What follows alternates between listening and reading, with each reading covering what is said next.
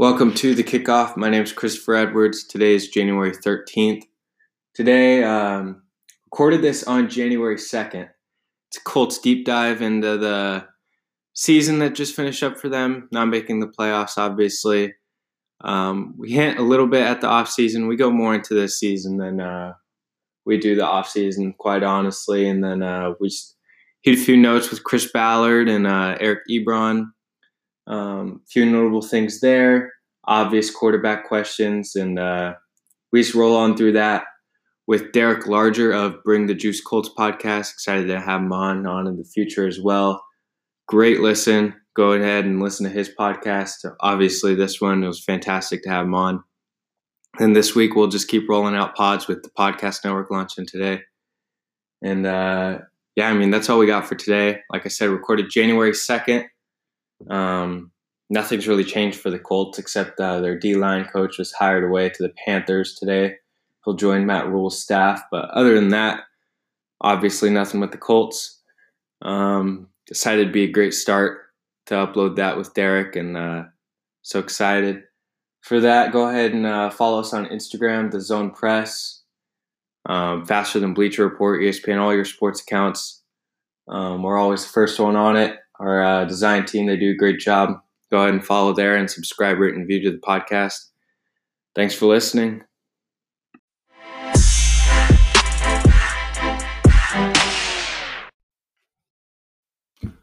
Welcome to the kickoff. Today is January 2nd. Got Derek Larger joining me today with Bring the Juice, the Colts podcast. Derek, how are you? I'm doing good, man. Thanks for having me on today. No problem. Excited to get going with you. We'll be talking a lot of Colts here on this episode. We'll dive right in. Big headlines today with the Chris Ballard press conference. We'll go with that, and we'll go with thoughts from this season, some needs to address, the big offseason ahead for the Colts. Initially, what are your takeaways from this season? Well, obviously, 7-9 record, not exactly what we all had in mind coming into this season. But obviously some very unfortunate chain of events happened that we won't try to go into that much. But, and obviously the injuries were a main concern for especially this offense and this wide receiver group this season. And obviously when you have a young and somewhat inexperienced quarterback and he's trying to get comfortable into a new system and a new role, and your wide receivers can't stay healthy or are inconsistent at most of the season, that certainly doesn't help. And, we all had a little bit more confidence in Jacoby Brissett coming into this season, being, the first team guy through all of training camp and the entire off season.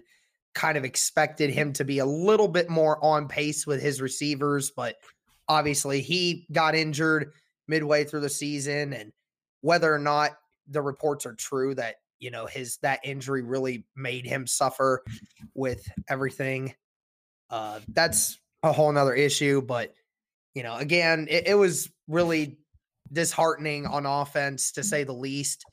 But it was one thing you could definitely say was a good thing about this offense this year was definitely the offensive line and the increase in the run game. It was really nice to see the Colts do what they said they wanted to go out and do, which was run the football, and that's what they did primarily well this year.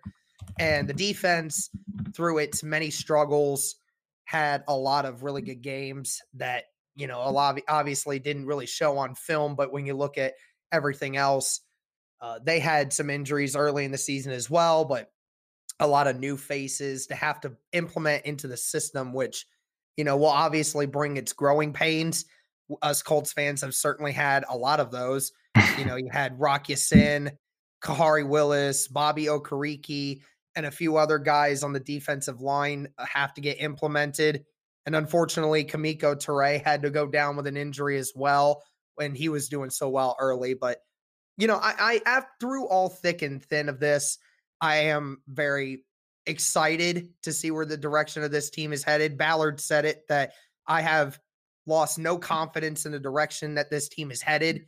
We know what we're made of. We know what we're capable of. We just need to continue to get better. And we're still a young team, still a rebuilding team. The Andrew Luck retirement kind of set us back even farther.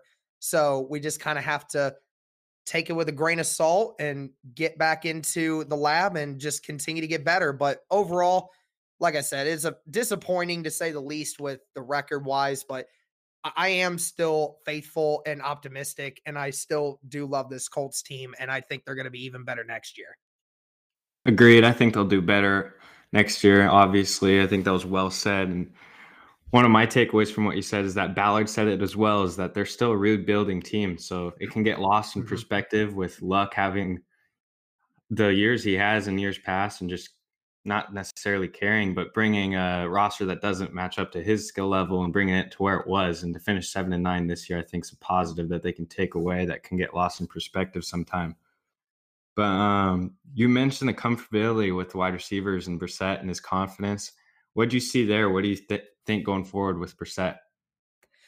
That is going to be the age-old question until we actually see what the Colts do this offseason, and then what they do in the draft, and then ultimately what they do in training camp.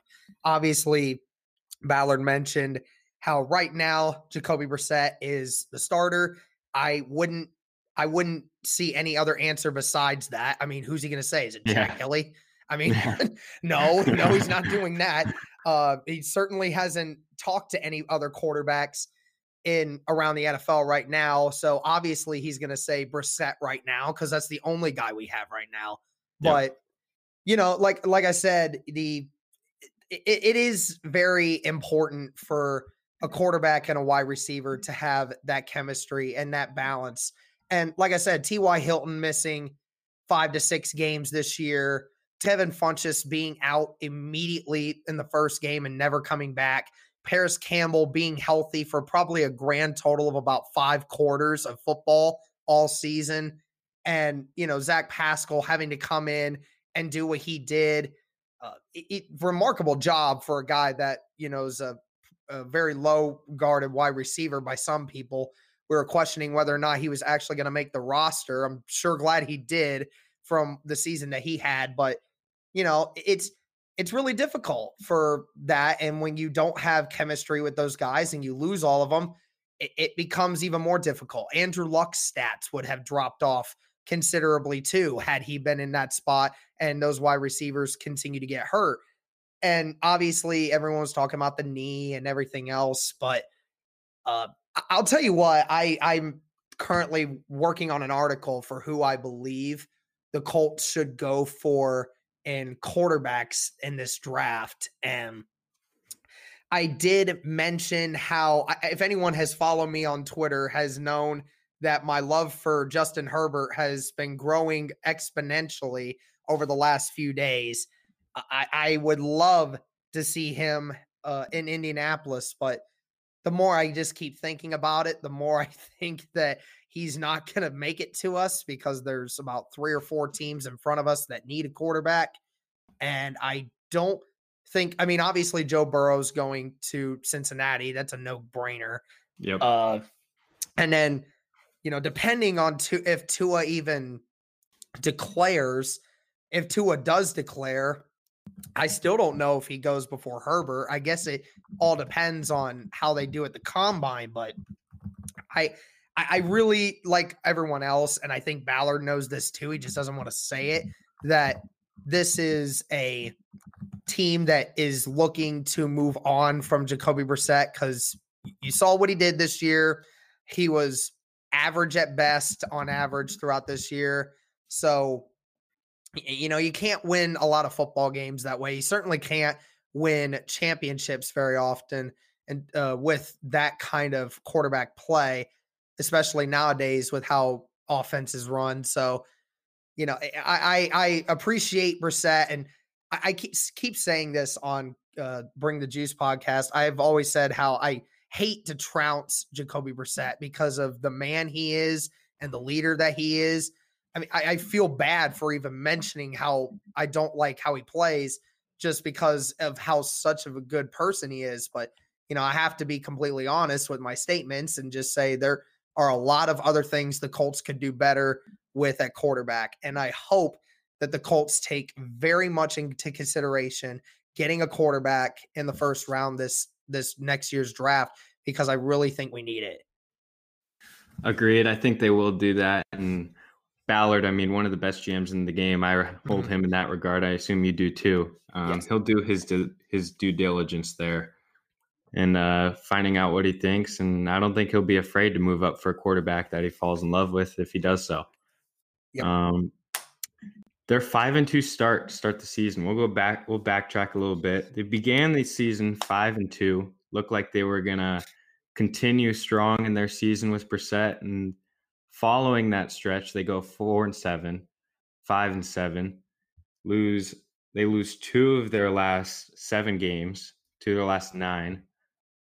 The wins were not far in between the last 16 games, following that 5-2 stretch. So, what did you see after that? What were your big takeaways?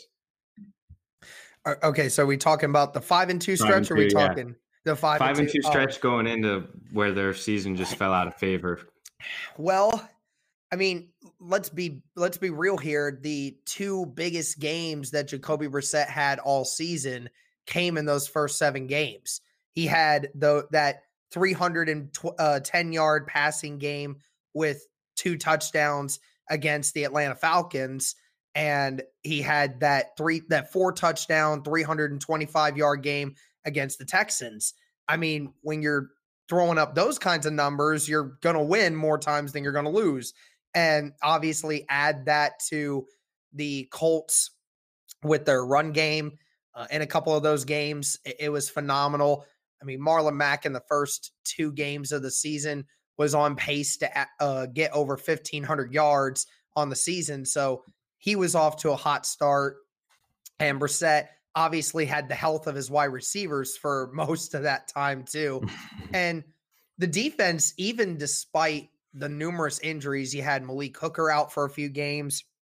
And then Darius Leonard, we all know, went out on those 3 games with his concussion and then came back against the Texans.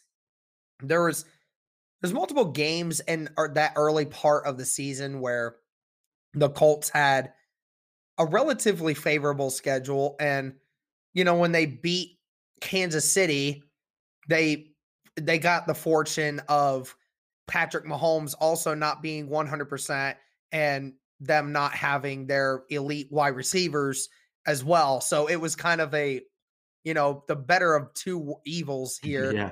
But the Colts were able to beat them in the way that the Chiefs couldn't. And that was just smash mouth football, the way it was meant to be played. And I loved it. I was as hyped as every other Colts fan was that night.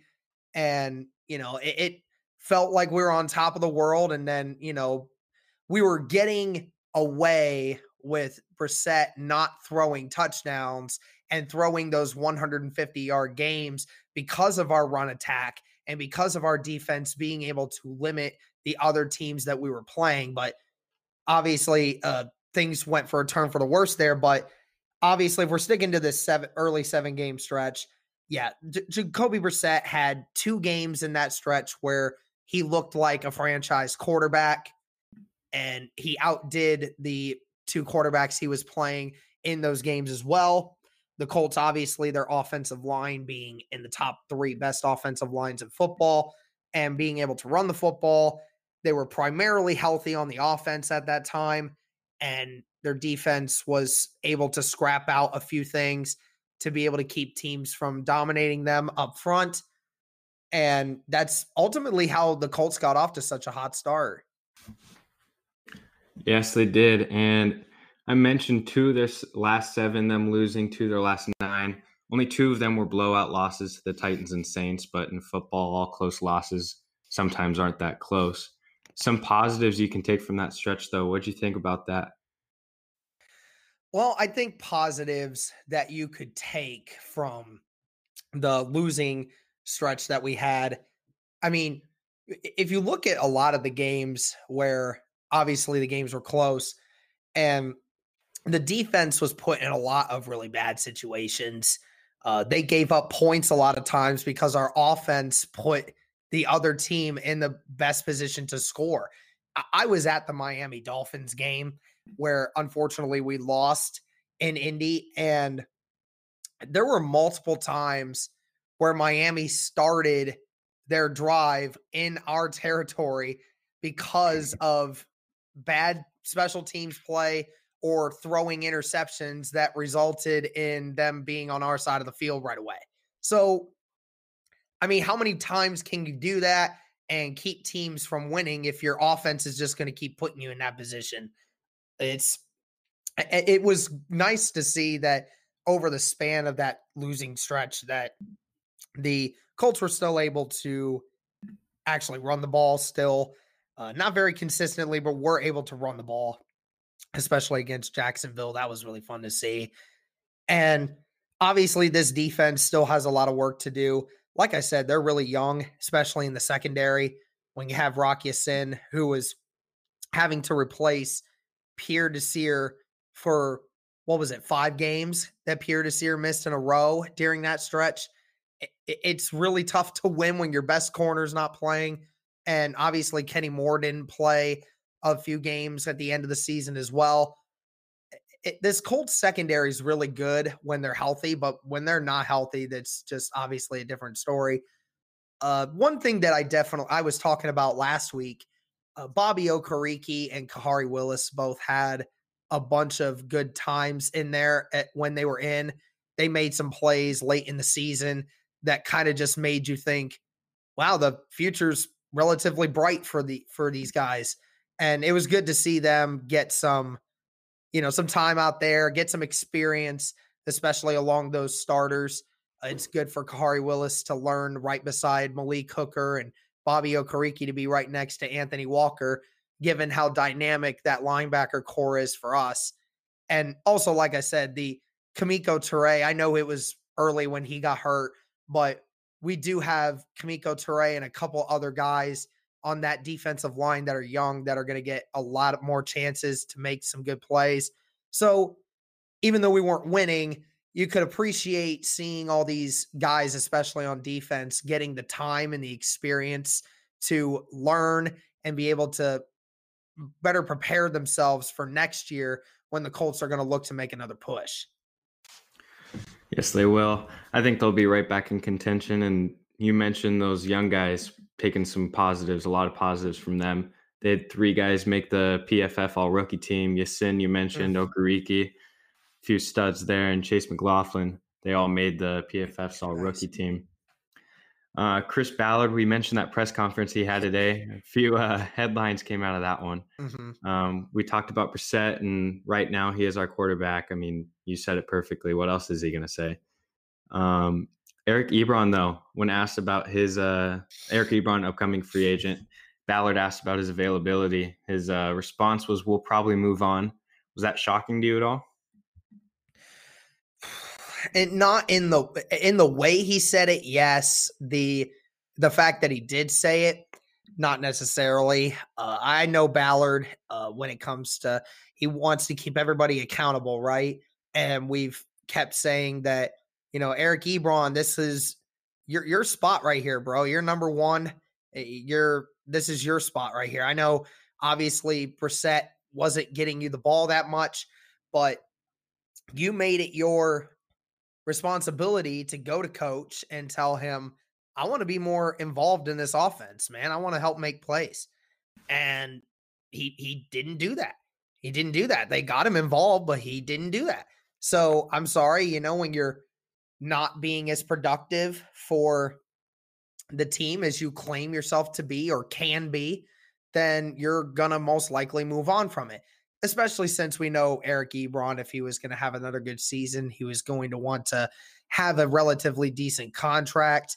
And obviously with the 3-year extension that we gave Doyle, that was going to be a little bit difficult to keep Ebron around as well. I know I'm kind of conflicted with how this all ended. I'm a big Eric Ebron guy. I love his personality. I think he's a great guy. I mean, I even had one of my tweets liked by him the other day. So that was the highlight of my Twitter career right there. But,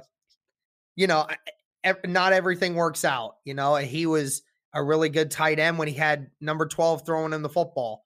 And right now, he just isn't the same with number 7 throwing in the football. And as much as I think he wants to stay, I think he knew that he was losing this fan base. He was losing accountability with the GM, and everything was just not meant to be in the end. So, as unfortunate as it is to see him go, I understand why they're doing it. I wish him all the best, and I hope that we can continue to build on this tight end group now, because we still have a bunch of good tight ends to be put into use. Agreed. I mean, my follow-up question, if you didn't address it, was going to be, how do you think that affects the room? And you said it perfectly. They got Doyle, they got tight ends they're ready to replace. And we haven't even entered the offseason yet officially. So I think they'll make some additions, obviously, to their core wide receivers, their skill group, a lot on the offense. And I think that'll come to fruition with the tight ends naturally, whether that's Doyle or some combination of new additions. Their biggest needs, we'll address the news this week that left tackle Anthony Costanzo, rumored retirement. And we talked a little bit about the running game and how that was their strength of the team, their defining factor. If he does retire, how do you think that affects the running game? I don't even want to talk about that, to be completely honest. Make it stop. Let's see, if he ultimately retires. Well, here's the issue, is that I would have said in years past that it wouldn't have been as much of a big deal, because Anthony Costanzo was never really considered a run blocking left tackle. He was always more of a pass guy. This season, with obviously Quentin Nelson being around him, Costanzo's had to up his game for good reason, because now Ryan Kelly and Quentin Nelson are run blocking machines. He kind of had to step his game up. And Costanzo, I said it on our podcast that I don't think you could replace Anthony Costanzo at the moment. I think he's up there with the best of the elite left tackles out there right now. I mean, he only gave up 3 sacks this year, and his pass and run blocking efficiency were through the roof compared to last year. So it's really difficult for me to sit here and say that if he retires, what do we do? I don't know what we do.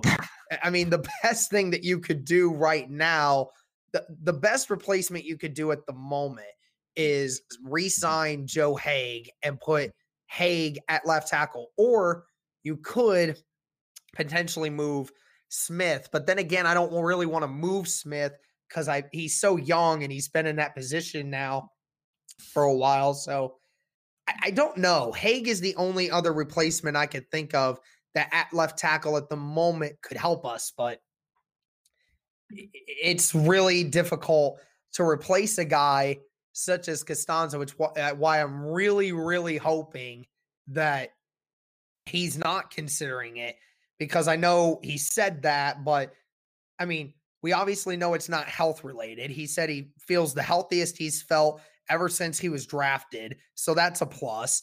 We know he's comfortable where he's at. Chris Ballard and Frank Reich love the guy. There's nothing wrong with his status. I think ultimately this might have to do with money. I honestly think so, because he's 32 years old. He's getting up there in age. How long does he think he can keep going with this? I don't know. And I really, really hope it's not retirement, because if it is retirement, somebody just hit me with a baseball bat, please. I can't take this anymore. Seriously. Yeah, two off seasons of unexpected and unpleasant retirements I don't think would be too appealing to you. And right. kind of put it, yeah. That becomes a need if he retires, obviously. Outside of quarterback, and we discussed their quarterback needs, and we could talk about that another juncture, another time. Outside of quarterback, their biggest need on offense, what is that to you? On offense, it's obviously wide receiver. I know that we have the foundation of wide receivers that we want, but ultimately you have T.Y. Hilton, who's getting older. at some point or another, he's going to wear down probably in the next 2 or 3 years, and he's not going to be able to utilize that speed anymore.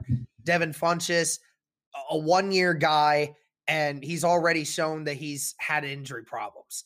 And Paris Campbell's kind of the same thing. We just don't know what to expect from Paris Campbell right now. I mean, ultimately, the issue with this whole wide receiver core is injuries. Nobody can stay freaking healthy. That's the issue. Every single one of these guys has an issue.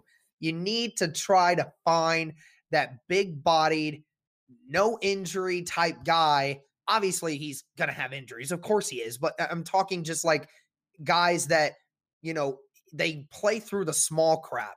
And just a guy that can change plays. We already have the speed. I'm not worried about speed. I'm worried about a guy who can make those possession catches, make the best play that we need, be that Mr. Reliable, kind of what a Reggie Wayne used to be. So that's what I'm looking for. And I will say this, if the Colts aren't in the market for a quarterback, and by some weird reason they decide not to go with a quarterback in the first round, there's a lot of wide receivers in that first round that they can dabble with.